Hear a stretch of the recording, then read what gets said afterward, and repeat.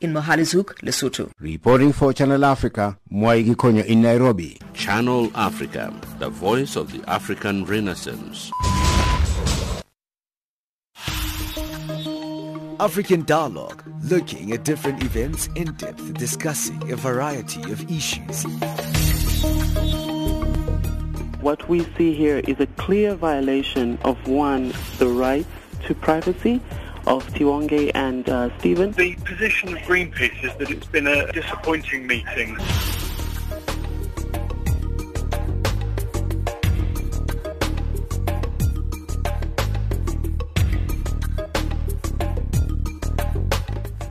Well, thank you for joining us right here on Channel Africa, the voice of the African Renaissance. It's a new week in the month of November, the 7th of November 2016. We've got a few days left of the year.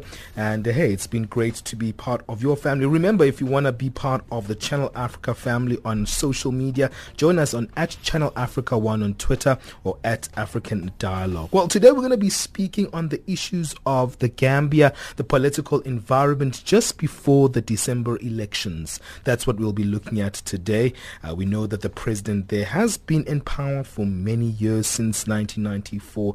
So we're going to be looking at that environment in that country because of that democratic process that is still observed by the international community there.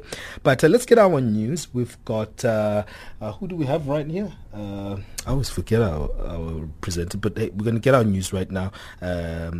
Yeah.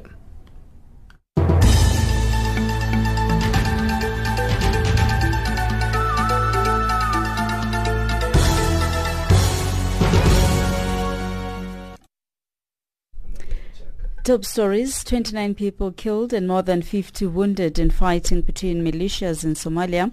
115 Libyan migrants rescued off the coast of Libya.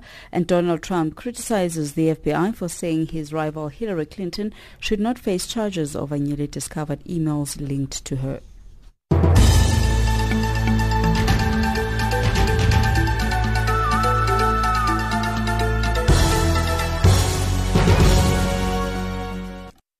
Good morning, I'm Amanda Machaga. 29 people have been killed and more than 50 wounded in fighting between militias in Somalia's central Galkayo city. Puntland police say 16 soldiers serving in the region's armed forces were killed and 30 wounded since fighting broke out again on Sunday.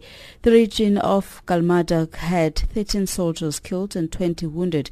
The two regions have a history of clashes, and the latest round of fighting erupted after a dispute over buildings planned in Galkayo, a city that is divided between the two sides.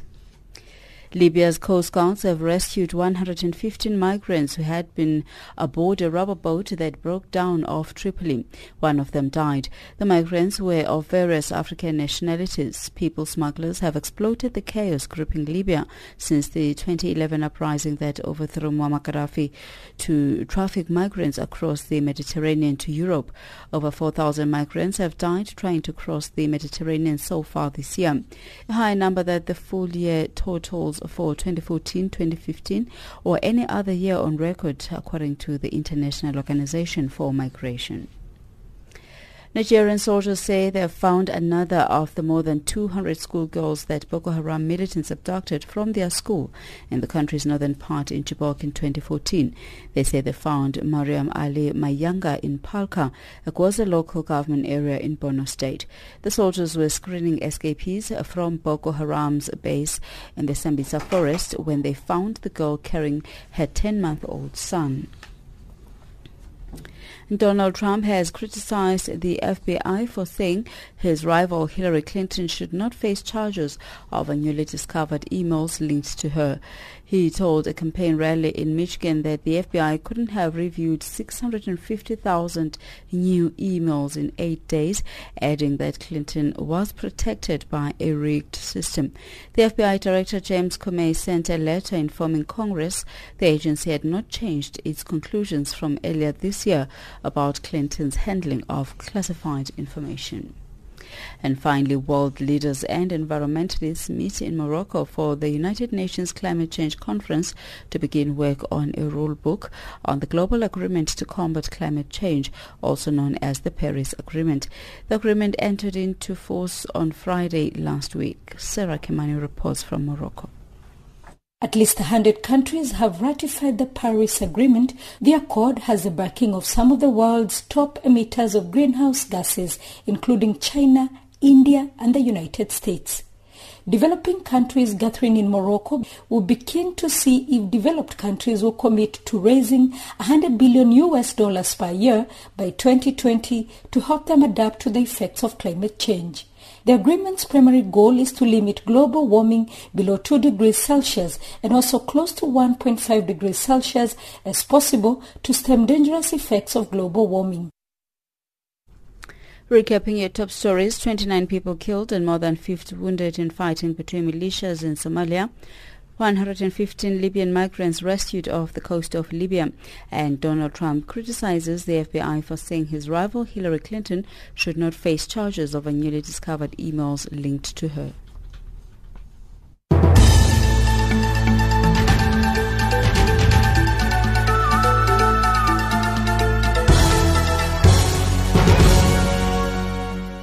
I'm sorry, Tamanda, I completely had a brain freeze there for a moment. I was greeting her downstairs, and all of a sudden, 10 minutes later, my mind just went blank there. Thank you to Amanda Machaka for that news update. And remember, we still will have our economics update in around 40 minutes or so. We'll also get our sports after that. But today, we're looking at the political environment ahead of the Gambian elections. Gambians are going to the polls in December this year to vote for a president for the fifth time since current leader Yahya Jammeh came to power in a 1994 coup. Over the past 22 years, President Jammeh and the Gambian security forces have used enforced disappearances, torture, intimidation, and arbitrary arrests for the suppression or dissent and to preserve Jammeh's grip on power. Ahead of this year's election, the government has repeated these tactics with a crackdown on opposition parties, particularly the United Democratic Party, also known as the UDP, that has all but extinguished hopes for a free and fair election. To help us on this particular subject, we're joined on the line by Jim Wormington, who is the West Africa researcher at Human Rights Watch. They've recently released a report looking at the political environment titled Gambia Crackdown Threatens Presidential Elections. We also have on the line Jeggan Grey Johnson, who's the Communications and Advocacy Officer with the Africa Governance Monitoring and Advocacy Project at the Africa Foundations of the Open Society Foundation. Well, I'm going to start with you, Jim. In terms of looking at this report, it's very much detailed. It's a 43-page report that looks at what you claim to be a repressive and a crackdown on opposition politics. Tell us a little bit, Jim, about this report from Human Rights Watch. Sure. The report looks towards Gambia's presidential election, which, as you say, will happen on the 1st of December of this year, and really looks about the history of what's happened in Gambia since the beginning of 2016.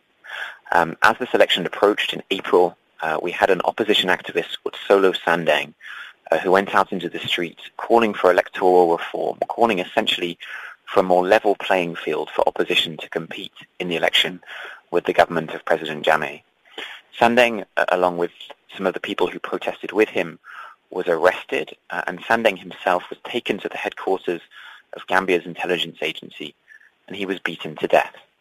And since then, we've seen a much wider crackdown by the Gambian government on members of Sandeng's political party, known as the United Democratic Party, which is the largest opposition party in Gambia, including the arrest of more than 90 people and 30 members of the UDP, including its leader, have been imprisoned and sentenced to 3-year jail terms.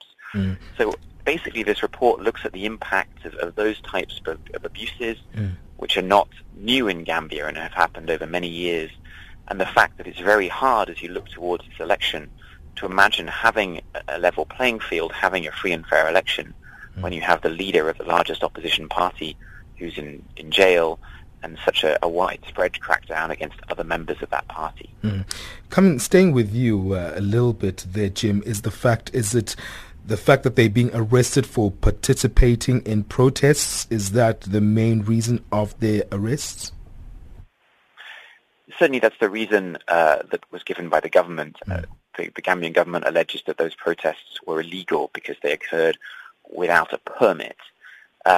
In reality, both under international law and just sort of basic proportionality, first of all, opposition groups shouldn't have to get a permit to go out and protest where there's no risk to public safety. And then, of course, if they do, they certainly shouldn't be arrested on a mass scale and sentenced to 3-year terms, with one of them beaten in detention. So in reality, when you look more closely at the reasons for why these arrests occurred, I think the Gambian government saw particularly the first protest in April when the opposition went out on the streets calling for electoral reform as the kind of opening of civic space, of opening of room for political participation that the government was seeking to discourage and crack down on in such a critical election year. Let me come to Jeggan Grey Johnson, joining us from the Open Society Foundations. Looking at this situation that we're seeing a real long-term situation where President Jammeh has been in power in the Gambia for more than 20 years, and the environment would mean that he would maybe, because of this kind of environment that we're seeing right now, be seeking another re-election for the 5th term, and for the first time he will be facing a big major opposition candidate. What does this say right now, the political situation that we're seeing in the Gambia, Jeggan? Well, I mean, I think the country is certainly at a crossroads. It is unprecedented over the last 22 years, and indeed even since before 1965 that we've actually seen such a groundswell of potential opposition. So clearly, I think the country has gotten to a situation whereby people are actually showing their actual dissatisfaction with the repressive regime as it stands.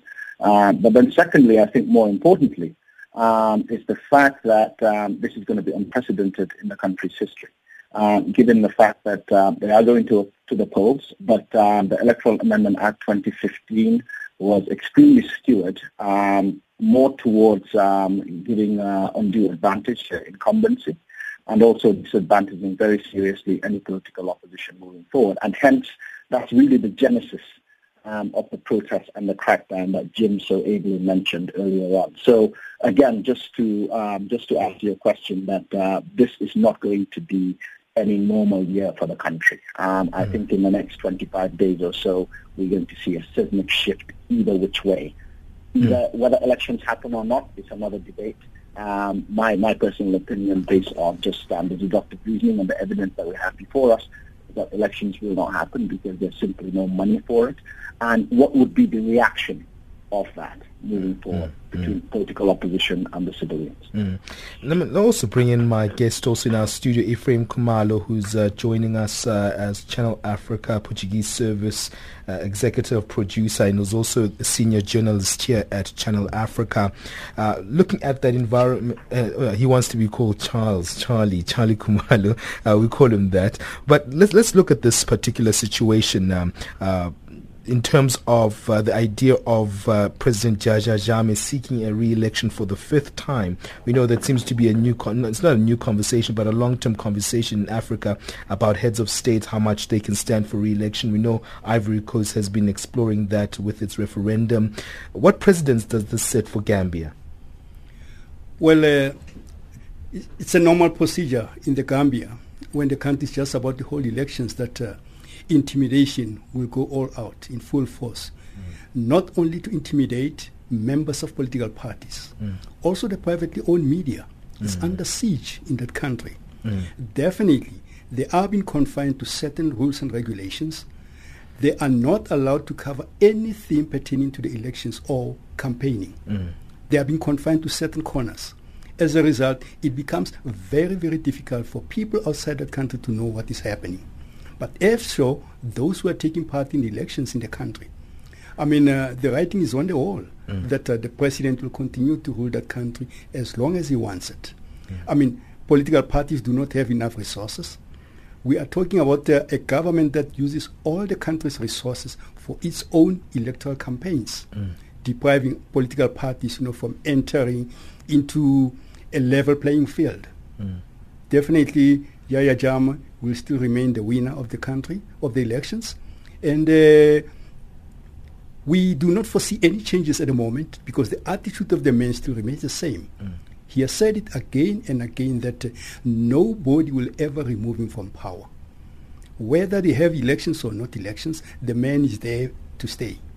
Nobody's going to shake him. I don't know until when, but as for now, the man is still there and is firmly entrenched in that office.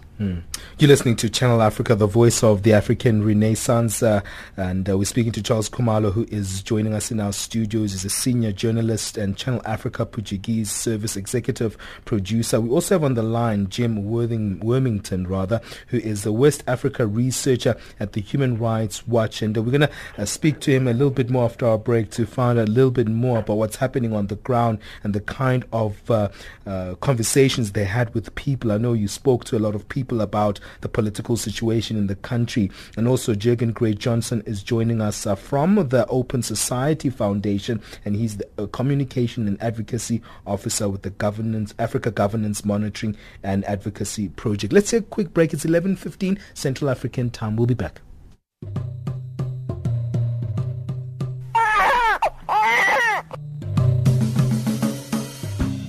November is Disability Month in South Africa, but should be a continental event. So let's all make a difference. Channel Africa is calling on all to join us to help needy children everywhere. South Africans are being called on to help Channel Africa help 32 children from Khumalo Home for the Mentally and Physically Disabled Children in Ivory Park, east of Johannesburg.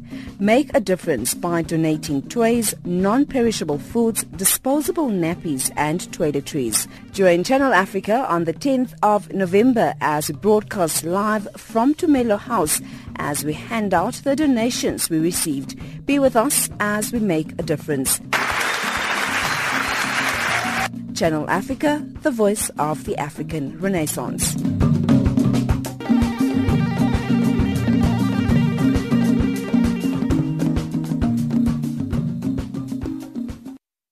Yes, you are listening to Channel Africa. This is African Dialogue. We come to you every Monday to Thursday at 1100 hours Central African time. The time right now here in Central Africa, it is 11:17, and we are speaking about the political situation ahead of the elections in December in the Gambia. And we know that the leader of the country, the President Yahya Jammeh, has been in power since a 1994 coup. Over the past 22 years, he has been president of the Gambia, and during election time, we know that even historically in the country, there has been reports of torture, intimidation, and also arbitrary arrests of opposition groups. But I want to come to you, Jeggan, in terms of looking at Yahya Jammeh himself as a political leader. We know that he's been in the country for the past 22 years, that he was leading in a 1994 coup. What more do we know about the history of this man? Well, I think, there's been documented evidence that clearly, first of all, he shot his way to power. That's the first thing. Secondly, over the last certainly 18 years, there's been a systematic manipulation of regulatory frameworks in the sense of, manipulating laws that actually work towards his advantage as an incumbency. The Constitution has been changed so many times. In the original Constitution of 1996-97 Constitution in the Second Republic, there were term limits. That was taken out. There was also a 50+1 majority. That was taken out in 2000 when the election was too close for comfort. And then secondly, as I said earlier, now we've got another regulatory framework that makes it exceedingly difficult for popular participation and also extremely expensive for anybody that's seeking public office in that country, making it per capita probably one of the most expensive countries to do that. So clearly you see a person that is extremely manipulative. And also, on top of that, again, Human Rights Watch and Amnesty International and others, including the report from Joan Mendes, the representative to the Secretary General, Special Rapporteur on Torture and Ill Treatment, documented. So there's documentary evidence from three very different sources that actually highlight the brutality of a regime that is intolerant of public dissent. And so, as I said, this pattern has been growing, and there's evidence to actually show that we are dealing with an extremely callous and uncompromising dictatorship. Charles, what are your thoughts around Yahya Jammeh, his kind of leadership, how he came into power, history as a strong man? He came into power via a military coup. Well, they said a bloodless coup that took place in 22 July 1994. And ever since he's been clinging to power. The man is so controversial. You do not necessarily have to shake his political, position to be his opponent. He's not only targeting political opponents. Whoever disagrees with him is an opponent or an enemy.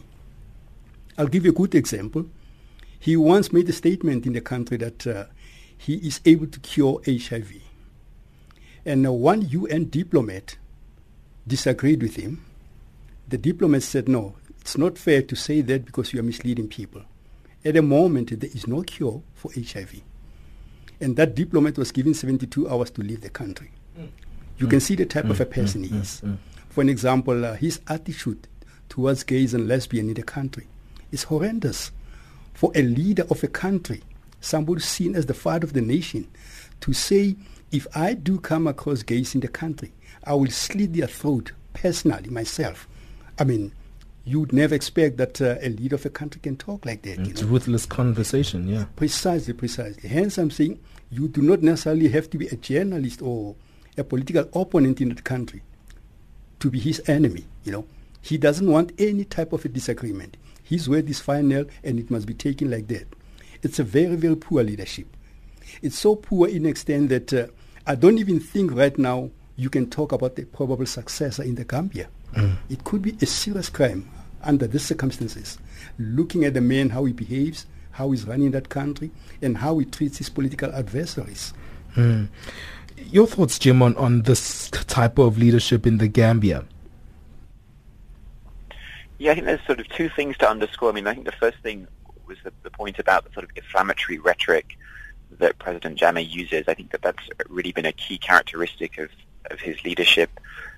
We talked already about the threats against LGBT populations, but also in the lead up to this election, he has certainly threatened opposition. He said, let me call these opposition evil vermin, and that if they destabilize the country, he'll bury them 9 feet deep.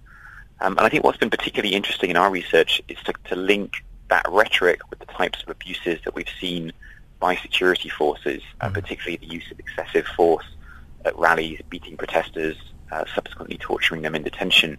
And on a number of occasions, really a striking number, we saw the types of statements by members of the police, by members of the intelligence agency to protesters that really looked like the rhetoric that Jammeh uses. Things like, you're going to break up this enjoyable regime of ours, or you're not going to take this country from us. And I think it's showing that connection between the type of rhetoric that Jammeh uses and the abuses that are perpetrated by the security forces under him that really show the problematic aspect of that type of behavior. I think the second point really to underscore is the kind of unpredictability and arbitrariness of a lot of the government's behavior. It's important now to underscore that in Gambia there are opposition rallies that are happening. Opposition parties are able to get permits and often able to go out and hold modest rallies. However, when you talk to many of the opposition parties, they know that could stop at any moment should they pose too great of an electoral threat to the government, and that then they would then be at risk of arrest. And so it's that sort of unpredictability, the arbitrariness of the way that the government operates, I think is also a signature of President Jammeh's leadership. And staying with you, in terms of the landscape for opposition parties, you also highlighted earlier on, Jim, the fact that there is a lot of a crackdown on opposition parties. But in terms of their resilience in this kind of environment, are they thriving despite these kind of opposition backlash coming from the government? I think there's a real variety in the way that Gambian opposition parties practice. If we talk about the United Democratic Party, the party that has been almost entirely the target of the abuses since April, clearly the UDP's capacity to organize and mobilize ahead of this December election has been severely impacted. Imagine having a country in which the leader of an opposition party is in detention for an election. Clearly that makes it very difficult for that party to contest the election. But the UDP has also nominated a presidential candidate for the upcoming election, and that candidate has actually been chosen as the head of an opposition coalition that will contest the election against President Jammeh. And so even in the context of having the leader arrested, they have taken the strategic decision that they must contest this election because it is such a critical time in Jammeh and Gambia's history. And so there are other opposition parties who are also part of that coalition, and as I say, many of them are able to hold rallies. Some even have newspapers that are allied to them and who speak quite critically of the government's action. But underscoring all of that is the fact that if there is an opposition rally or an opposition news article or a radio program that is too critical of the government or gets too close to an issue that President Jammeh thinks should not be discussed, then the history of Gambia and President Jammeh's own conduct in office shows that at any moment there is always the risk that the security forces will crack down, arrest that person, and perhaps even worse once that person is in detention. And so it's that unpredictability, it's the fact that ultimately opposition parties who are contesting this election don't know what the government's response will be if they become too great a threat to President Jammeh's government, that I think is really the important thing to underscore as this election approaches. There's the underlying climate of fear, and we simply don't know what will happen if there becomes a real contest for power. Jeggan, let me bring you in this issue of opposition politics. Clearly, the game of opposition politics is to agree with even the ruling party. The environment in South Africa is very much like that. I mean, opposition parties never agree with the ruling parties, and it was just highlighted by Charles Khumalo earlier on, was the fact that the president of the country, Yahya Jammeh, does not stand for anyone who actually says any single thing that overrules his own sentiments. That's clearly not democratic. Jeggan, are you there? Yes, I am. I mean, I think that's obvious. You've stated the obvious, which is that sure. The democratic credentials that this man has is next to zero. The level of tolerance for political pluralism is also non-existent in that country. And again, I think this shouldn't be surprising to anybody. From the early days of July the 22nd, 1994, when he led a small group of military personnel that overthrew the government, the barrel of the gun, they've ruled by decree. They ruled by decree for almost 2 years. And then thereafter, the transition from military to a civilian government was just that in name. It was a transition in name, but in nature, he very much remained a military despot. And I'm not saying that out of emotional sentiment. I'm saying that because the facts and the evidence provide and prove that that has been the nature of his dispensation, and that's how he has engaged or not engaged with dissenting voices and with voices that actually oppose him, and especially with voices that also offer an alternative, policy alternatives, alternatives to the vision that they see as to how a country should be governed, are not seen as political opponents, but actually they're seen as enemies. So as a result, he's got a very, very low level of tolerance for alternative views. Well, you are listening to Channel Africa, the voice of the African Renaissance. You with me, Benjamin Mushatam. I'm not alone in studio. I have Charles Khumalo, who is Channel Africa Portuguese Service Executive Producer and Senior Journalist. Also joining us on the line is Jim Wormington, who is from the Human Rights Watch. He's a West Africa researcher there. And Jeggan Grey Johnson joins us from the Open Society Foundation. I'm going to take a quick break. It's almost 11:30 Central African time. Remember, if you want to give us your thoughts on this particular program, you can SMS us your views on +27 79 695 7930, and you can also email us at info@channelafrica.org. And when we come back, we'll explore the issue of, have we seen any intervention from the Economic Community of West African States, and have we seen any form of interaction in these kind of situation with the African Union, and see also the relationship of the Gambia with the international community. Let's take a quick break and then we'll be back.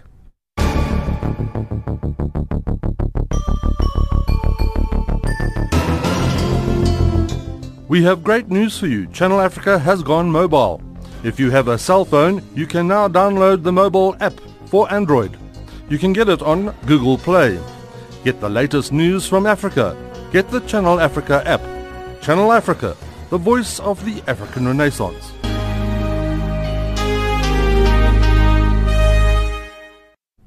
Yes, you are listening to Channel Africa. It's 11:30 Central African time, and today we're speaking about the Gambia and the political situation there. And let's come to you, Charles, and the fact that have we seen any conversations happening around the suppression and also this intimidation before election, this continuous flow of also dominance of power from this one man in the country? Have we seen anything being said from the African Union to deal with these issues?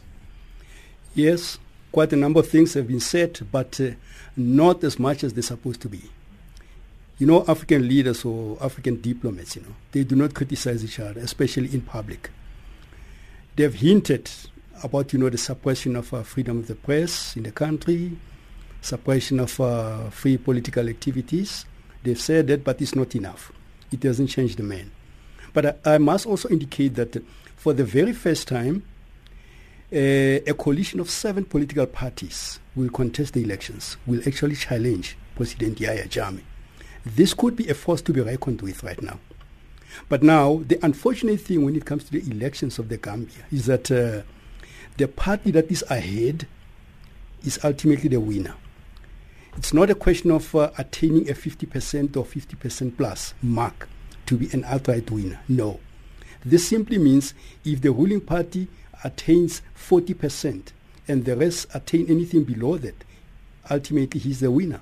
You see how easy it is for him also to win the elections. But on the level of political intervention or criticism from around the continent, well, from the African continent, nothing has been said that much. Yeah, but a lot was said, of course, by the Commonwealth. It's a former British colony, belongs, of course, to the Commonwealth family. About 2 years ago, he pulled out of the Commonwealth, saying that he no longer sees any necessity for being part and parcel of that grouping, because he was criticized at one of the Commonwealth summit. And on the side of the African Union, frankly, nothing has ever been said. Or ECOWAS side, they're silent. Nothing has been said. I mean, you talk about the government that is witch hunting against its own people. Journalists have been killed, assassinated. When you talk about the freedom of the press in the Gambia, you talk about something that is foreign to the journalists in that country. A prominent journalist and a publisher with the name of Dada Haidara was brutally murdered, broad daylight, shot at, like a criminal. And until today, nobody has ever been arrested or charged with this murder. And it's obvious, the writing is on the wall, who actually eliminated him. His publication offices were also satellite, you see. But nothing has ever come up strongly from the African continent, even from the bloc where the country is, the ECOWAS, to say that, Mr. President, this is too much. You are terrorizing your own people. You are brutalizing your own nation. Nothing to this extent so far. Jeggan, your thoughts on this very much huge silence that's coming from the African community? To a certain degree, I will agree that there's been silence, but I also would disagree to state that, and I'd like to take it on two levels. One is on the ECOWAS, which is the Economic Community of West African States, which is the regional economic grouping within which Gambia belongs to. We have to, I think, be even-handed when we're making that analysis as to whether the regional economic community has acted or not has acted. Now, they may not have acted to our satisfaction, to some of us, but I think they have made overtures in the sense that if we cast our minds back, the last election was in 2011. ECOWAS refused to observe those elections, which is unprecedented. It's never, ever happened before that a regional economic community has, in any region for that matter, have said that we are not going to be involved in this process because it's a sham. So ECOWAS did that on Gambia in 2011. That's the first thing.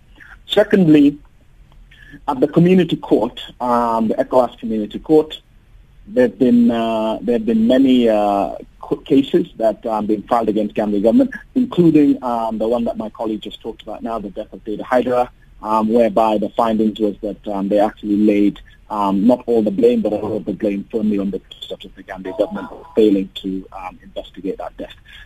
There's been also cases of torture that the ECOWAS court has also found against the Gambia government. So clearly, as it stands now, the regime of President Jammeh is increasingly isolated. We also have to remember that it's a record that President Jammeh has never been made the head of ECOWAS in his 22 years reign, which is unprecedented because that is supposed to be a rotational chairmanship, and he's been skipped at every time. So clearly, I think these are the diplomatic nuances and the messages that are being sent out there to basically state that his peers have absolutely no respect for him, and they are actually protesting the way he's going about his ruling and also his governance in that particular country. The last point that I'd like to state is that Ban Ki-moon, Secretary General Ban Ki-moon, had came out very, very strongly against the crackdown of the protesters in April and in May, to a point where Jammeh actually retorted, and he was angered by Secretary General Ban Ki-moon's comments about the need to investigate the death of Solace Sending and the need to also release the prisoners, because, it was totally unprecedented and it went against normative regional framework and continental standards in arresting people for merely exercising their rights. So his reaction to that was that Ban Ki-moon could go to hell, and this was publicly stated. So clearly, I think I would tend to disagree that the international community hasn't done anything. They may not have done enough, but they have been doing things and speaking out against the brutality in the Gambia. Jim, clearly more needs to be said and done. Yeah, I would agree with Jeggan in the sense that it's been, I think, certainly important that ECOWAS, through the Community Court of Justice, the African Union through the African Commission on Human and People's Rights, and the UN, both through the High Commissioner for Human Rights and their Secretary General, have made very robust and forceful statements condemning the abuses that the government has committed since April, and in fact in earlier years as well. But absolutely, I would agree that more needs to be done. I think this is an absolutely critical period as the election approaches, both because of the seven-party coalition that might make this a much more genuinely contested election than in past years, and therefore, because there's more risk to the government, there may also be more risk of abuses. And so it's vital that there both be international scrutiny of this election, but also that international actors demonstrate to President Jammeh and his government that they have to do a series of things before this election to make the election as fair as possible, releasing peaceful protesters, granting opposition parties more access to media even before the election campaign begins, and initiating investigations into those who have died in custody.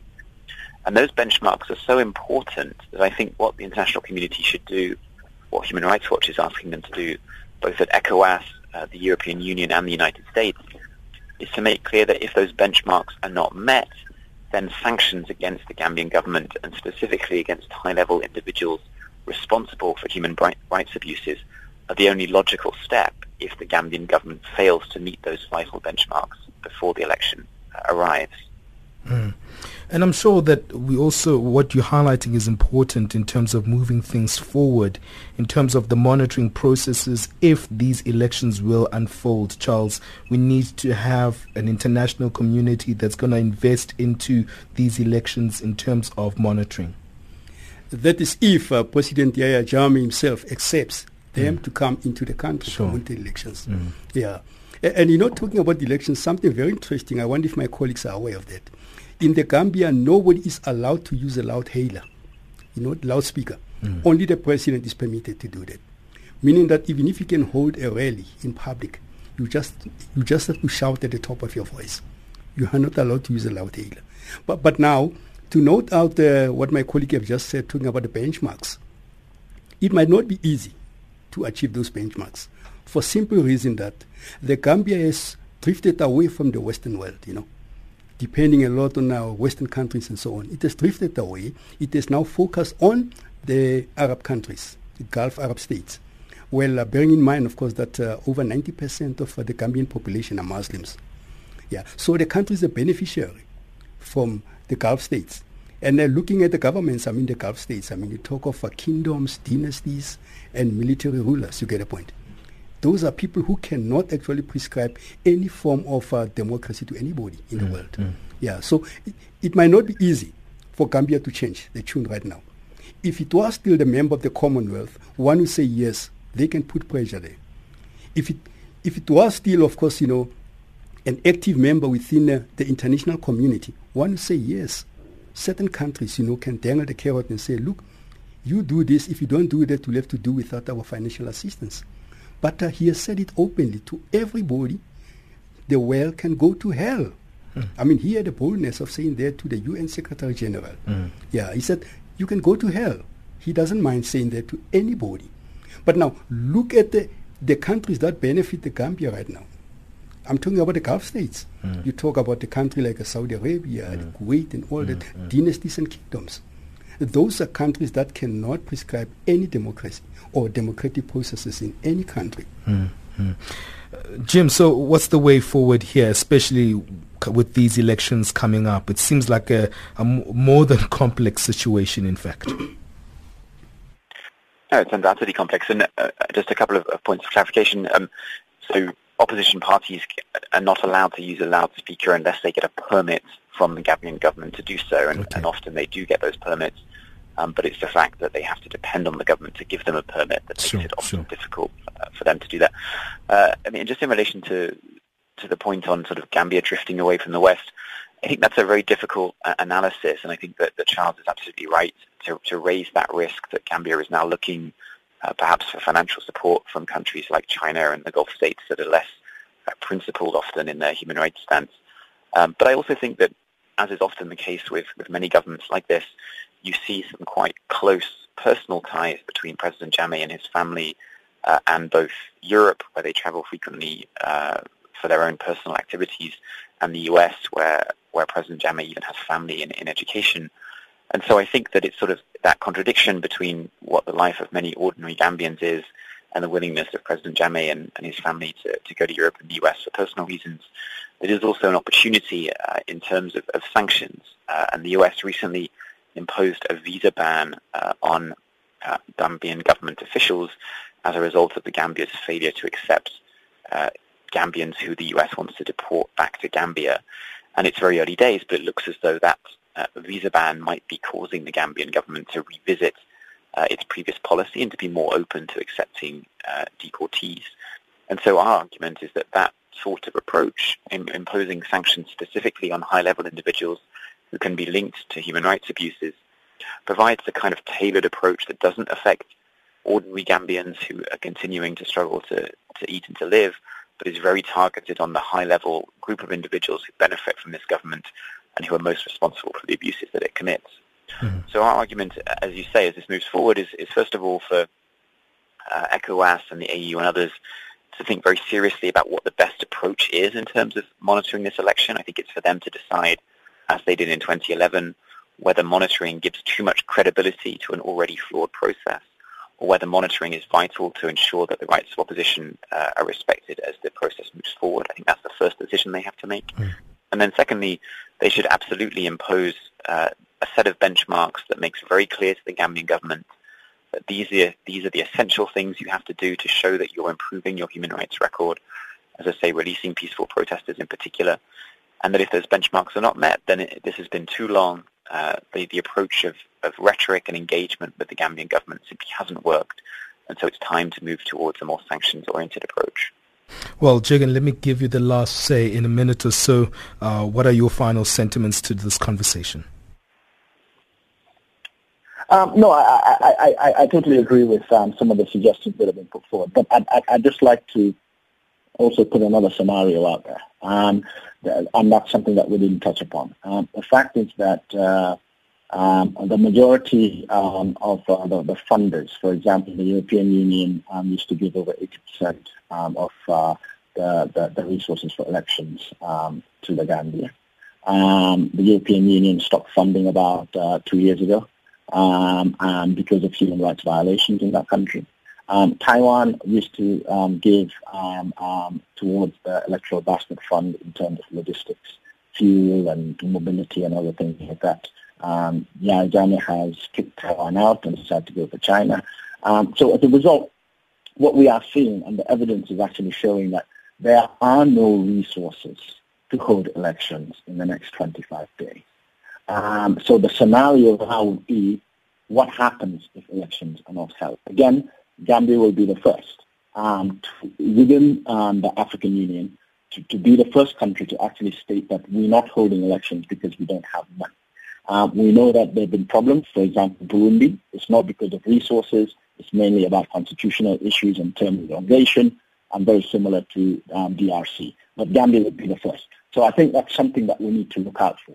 And if that does come to play and it comes to pass, then the whole dynamics would shift, drastically shift, to a point where we actually now looking at not only issues around democracy, but mainly towards security as well.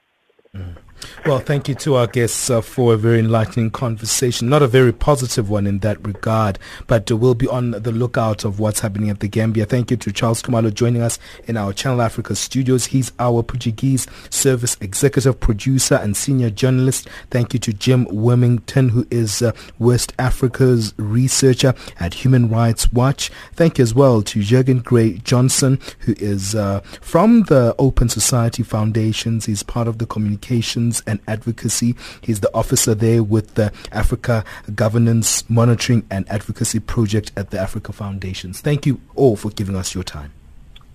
Thank you very much.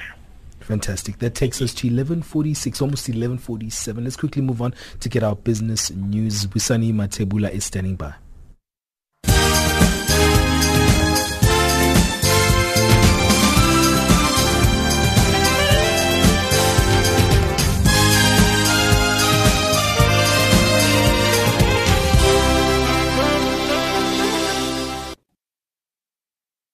Thanks, Benjamin, and good morning. Mozambique's Attorney General has appointed a multinational risk management firm, Kroll, to probe state firms that had hid $2 billion in loans from government and international creditors. Last week, the IMF said it could agree a new aid program to Mozambique early next year if the government made good on promises to renegotiate loans with creditors and allow an independent debt audit.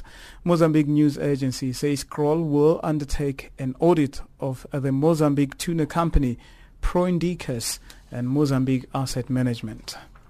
And Egypt will delay plans to rent a third liquefied natural gas import terminal for 1 month. The Egyptian government says it has decided to delay holding the tender until an agreement is made with the Ministry of Electricity over its needs for an LNG over the coming period. A third floating and storage regasification unit, an import terminal that converts LNG to natural gas to feed the power grid, is expected to arrive at the end of June next year to handle a surge in LNG demand from new power plants coming online. To East Africa, the 4th East Africa Oil and Gas Summit currently underway in Nairobi, Kenya. On the 15th of the month, the conference will host over 3,000 oil and gas executives around the African continent. The 3-day event aims to discuss how best to expand exploration success and move into a successful development and production phase. CEO of Africa Oil Corporation, Keith Hill. I think I've been a participant in all of the previous three East Africa Oil and Gas conferences in Nairobi, and I think it's a great opportunity for the industry, the government officials, and the leading people in the community to all get together to talk about oil in East Africa. South Africa's net foreign reserves have fallen slightly to $41.79 billion in October from $41.95 billion the previous month. Gross reserves were, however, up at $47.84 billion from $47.24 billion. The forward position, which represents South Africa's central bank's unsettled or swap transactions, also rose to $2.49 billion in October from $2.2 billion in September. HSBC Holdings has posted a sharp jump in its core capital ratio to 13.9% at the end of the third quarter, even as a reported pre-tax profit dropped sharply, bolstering the outlook for near-term dividend payment. The surge in capital ratio boosted the Hong Kong stock of Europe's biggest bank and eased analyst concerns about its ability to build capital buffers in order to maintain its dividend payouts. The bank posted an 86% fall in reported pre-tax profit to $843 million for the third quarter, ending September 30th.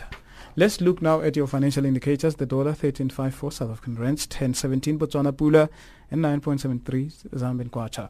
Also trading at 0.79 to the British pound and 0.89 against the euro. Commodities: gold $1,292. Platinum has gone up now to $994 per fine ounce. Brent crude oil $46.05 per barrel. That's your economics news for now.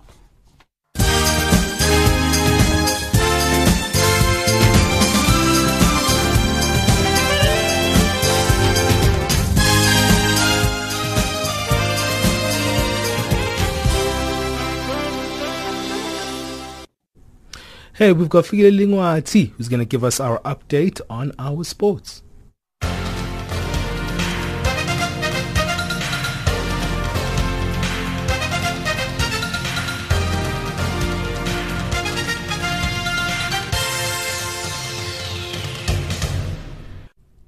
First up in our sports update this hour, we're serving with tennis news. Kenya will from today play host to Africa in the Nations Tennis Championship that gets underway at the Nairobi Club this morning. As Channel Africa's Francis Mutegi reports, Kenya's top-seeded player Ishmael Changawa hopes to lead the country's field to glory. The US-based player jetted home on Saturday ahead of today's kickoff. The tournament is expected to provide week-long entertainment as the championship is being played in Kenya for the first time. Kenya has missed the previous 5 editions of the Continental Showpiece, but confidence is high with all host players fired up to impress. The Kenya Tennis Association singled out Tunisia and Morocco as Kenya's main opponents in the competition, which has total prize fund of $25,000 United States dollars. For Channel Africa Sports in Nairobi, Kenya, I am Francis Mutegi. And in tennis, and now in cricket news, from tennis, paceman Kagiso Rabada took 5 for 92 as South Africa completed an emphatic 177-run victory over Australia in the first test at the Waka today, after dismissing the hosts for 361 just before tea on the final day. The tourists claimed a third successive victory at the Waka after 2008 and 2012 triumphs and a 1-0 lead in the series, which continues in Hobart on Saturday and concludes with a day-night at Adelaide Oval. Proteas captain Faf du Plessis says he's delighted with everyone's performance. Look, 2 bowlers, I don't think so. It felt at times, look, it's never easy with 2 seamers, but all you can ask for is the guys to put their hands up. KG was phenomenal to run in for 31 overs on a deck that was still good to bat on, and to get the results in the end was just a great achievement for him, so I'm really proud of him. We had some harsh words after day 1. We were very disappointed the way we played, and we wanted to come back and put in a real solid performance in day 2. The way we responded was obviously quite ridiculous. That was an incredible day to do that, to turn it around like that, and then we backed it up in day 3 again.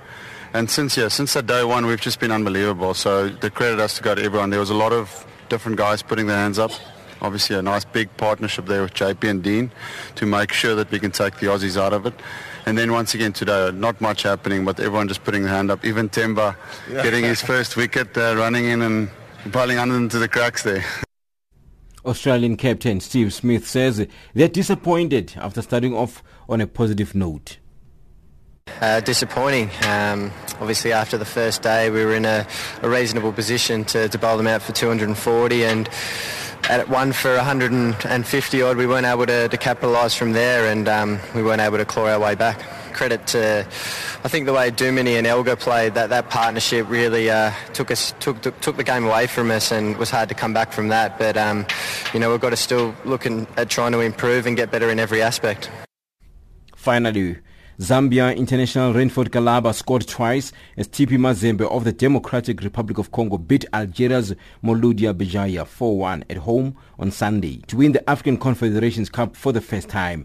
Mazembe made sure of the win, having held their opponents to a 1-0 draw in Algeria in the first leg of the final last weekend. They won the final 5-2 on aggregate to add the Confederations Cup to their list of honours after winning the African Champions League in 2015. They will receive $660,000 following the Confederations Cup triumph, with Béjaïa receiving the runners-up prize of $462,000. Mazembe will now play this year's African Champions League winners, Mamelodi Sundowns of South Africa, in the 2017 African Super Cup on the weekend of the 17th and the 19th of February. And that's the sport news this hour.